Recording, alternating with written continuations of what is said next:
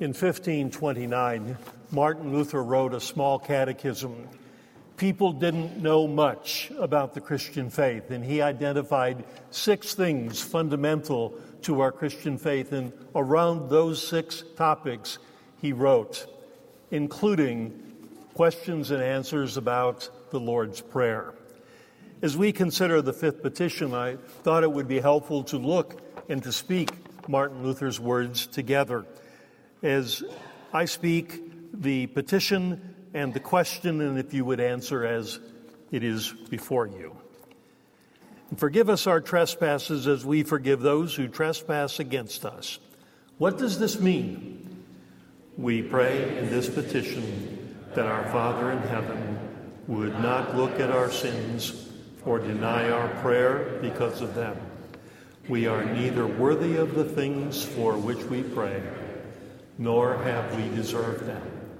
But we ask that he would give them all to us by grace, for we daily sin much and surely deserve nothing but punishment. So we too will sincerely forgive and gladly do good to those who sin against us. There's more than enough to think about here, but let's do that in the name of the Father, Son, and Holy Spirit. And by the way, if that sun is very annoying, that's the sunshine, not the sun. Feel free to move. That is not a problem whatsoever. It'd be more annoying to sit there and be uncomfortable. Forgiven and forgiving. That's what all of this is about. What we've said, what we've heard, what we've sung, and what we pray about in the prayer our Lord Jesus gave us. As I thought about that, I realized there are a lot of things, at least some things in life, that are easy. But at the same time, there are many things that are quite difficult, even very difficult. It's really relatively easy to make children, yeah? But it's very difficult to be parent, a good parent to a child or children. It's very easy to say, I'm going to do something, but it's not always easy. In fact, it's difficult to carry that out and do it. And it's easy to sin, isn't it? All too easy at times.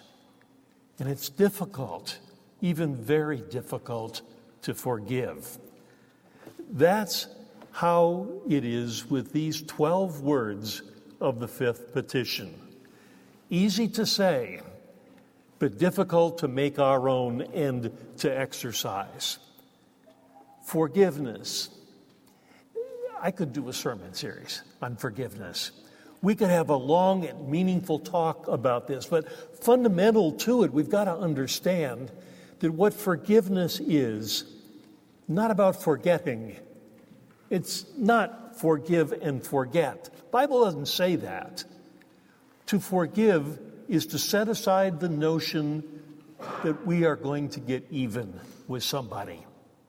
When a wrong is done to us, we give up that right, that sense that we want to get even. That is part of what forgiveness is. And in a very absolute sense, forgiveness is all about God. That's precisely where forgiveness begins. We have the ability to sin, but it's God who has the ability to forgive. That is what he is all about. As he's given us the means for that forgiveness, Jesus, his Son. And Jesus is the one who did what was necessary so that we could be forgiven and so that we can forgive. It's only God, you see, who can forgive totally, from the heart, in every circumstance, perfectly and fully. That's God. Only God can forgive like that. But we have a temptation, don't we? And sometimes that temptation is that we don't really need to be forgiven. We'd rather have God just forget it, or act like it didn't happen, whatever the wrong was that we committed. At least that is sometimes what goes through our head and heart. Or we may say, if only silently to ourselves, I'm not like one of those folks who have a big sin in front of them.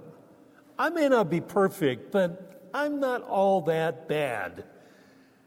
And then we begin to slide toward the notion, again, spoken or unspoken, that we really don't need forgiveness. Have you ever looked at the Ten Commandments? They say a lot. I'm sure, quite frankly, that if many Christians were asked, what are those Ten Commandments? Well, they know the title, but fewer could delineate what those Ten Commandments are about. And that's where we begin to wrestle with sin. You shall have no other gods.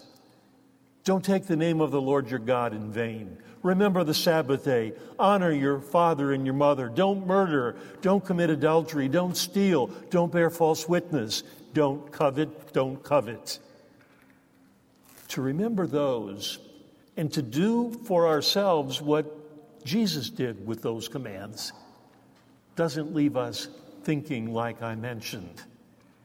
In Jesus' sermon, his Sermon on the Mount in Matthew 5, 6, and 7, he took sins, not all of them, but representative, and he took them to the core. He said lust is a sin, not just adultery. He said hurting or hating is equivalent to murder, not just taking unlawfully someone's life. And on he went. Nothing minor about any of that as he paired them together. And if ever we aren't quite sure or don't believe that we've sinned, even Martin Luther takes us to the Ten Commandments and says, read these, think about these and their meanings. And he wrote meanings for us to do just that. We do need God's forgiveness. If ever we think we don't, we do understand that. Now, the Bible says if we say we have no sin, we deceive ourselves. The truth is not in us. And if we need that reminder, the Bible tells us. We say that even often. It's in the liturgy of the hymn book in front of you. And maybe we need to say that passage in conjunction with the confession maybe more often. Because the truth is that we do sin. Sometimes deliberately, sometimes unconsciously, but we do. And remember, there is no such thing as a little sin that doesn't need to be confessed. It's not in God's book a matter of little sins and big sins, and only some of them need to be dealt with. Not at all.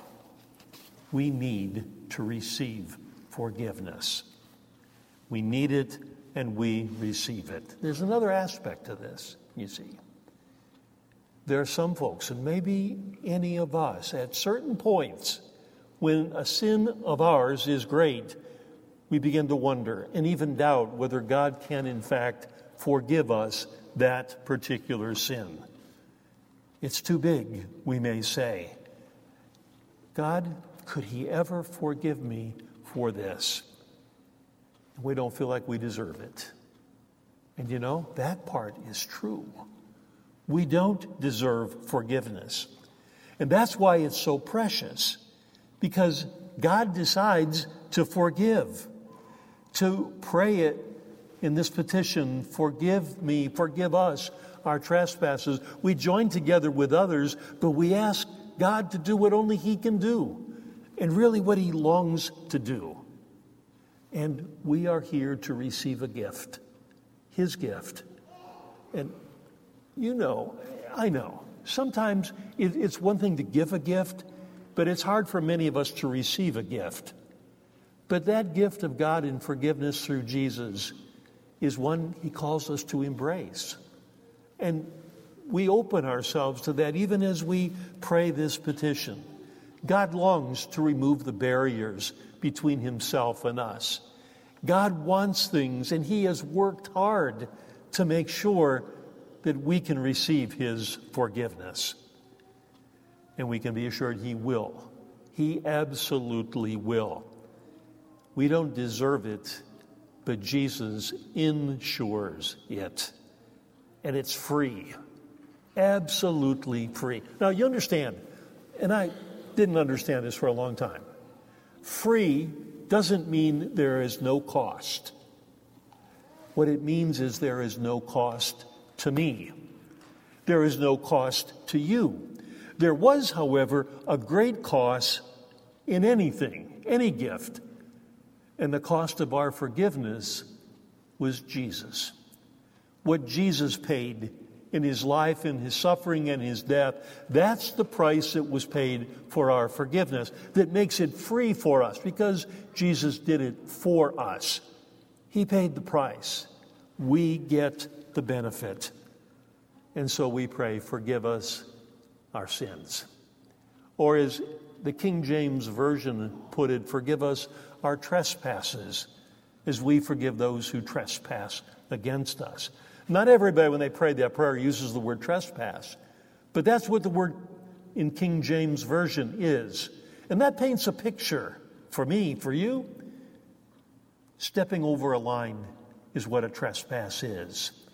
And for God, the line is what divides good and evil, his word and those things against his word.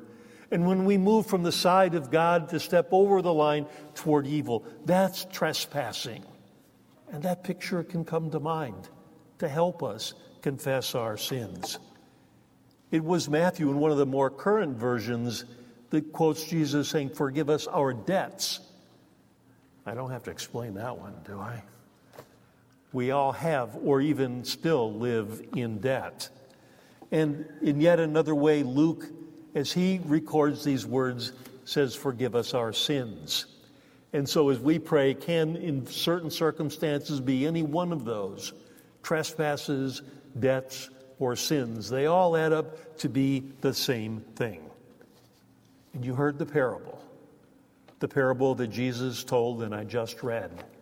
How great it is to be forgiven, but then how necessary it is for us to forgive as we have been forgiven. What this very prayer is all about. For us to forgive is our privilege. It is part of our mission. It's a necessary part of being forgiven. It's a command that Jesus has given us. On Easter evening, to get ahead of the Lenten story, he gathered his disciples together, and to make sure that they understood what he had done, he looked at those 11 disciples and he said, whosever sins you forgive, they are forgiven. Whosever sins you do not forgive, they are not forgiven. And in doing so, he gave them the command to forgive. And it's important that we understand that. As he said, receive the Holy Spirit. Forgive. And the same forgiveness that's commanded is made possible. So if we feel like we can't forgive, well, quite frankly, that's the truth. We can't. Not by ourselves. I hear that often. I see that in movies. I read it in books. I hear it around me. I just can't find it in myself to forgive this person or that offense. And it is true. We can't, of our own, forgive. We can only forgive as we have been forgiven. Which means when we issue forgiveness, it's not from our hearts, it's from God through our hearts. And that's what makes it possible and even wonderful. Now, it may take a while to be able to say, I forgive. And it may even take longer for that to find its truth within us.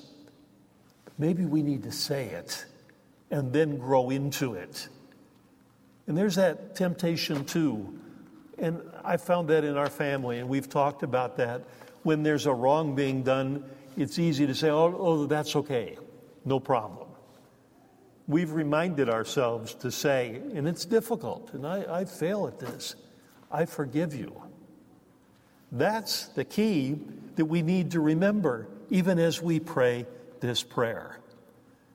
To say it out loud and then to grow into forgiveness for another person. The burden and the curse of not forgiving is great. The burden that's lifted is not only lifted from the person who has made the sin against us, but the burden we don't carry any longer either, because that's what forgiveness does on both sides of the dynamic. There's so much here, so much here. And I thought about this. Someone else said it, and it's got another picture in my mind forever. And it was said that forgiving is like taking out the garbage. I think of that from now and then as I take out the garbage. Taking out the garbage, as the little story goes, and your neighbor comes up to you and offers you a piece of pie. Well, you're busy with the garbage. And you can't really reach out and receive that piece of pie, which you really want to do, until you let go of the garbage. That's forgiveness. And the pie is the unburdening of oneself and the other. Taking out the garbage. Think about that when you do. Again and again. Not just 7 times, as Peter thought would be a really generous thing. 70 times 7. Or this translation, 77 times. 70 times 7, not just 490, not just 77, but always. It's easy. It's easy to pray these words. It's hard to fully understand. Forgive us our trespasses as we forgive those who trespass against us. But it's a place to begin thinking, as I'm thinking and speaking, and as you're thinking and meditating, I trust. This is at the very heart of our faith, and it's at the very heart of the prayer we pray so often, together and by ourselves. What powerful medicine for our souls. In the name of the Father, Son, and Holy Spirit. Amen.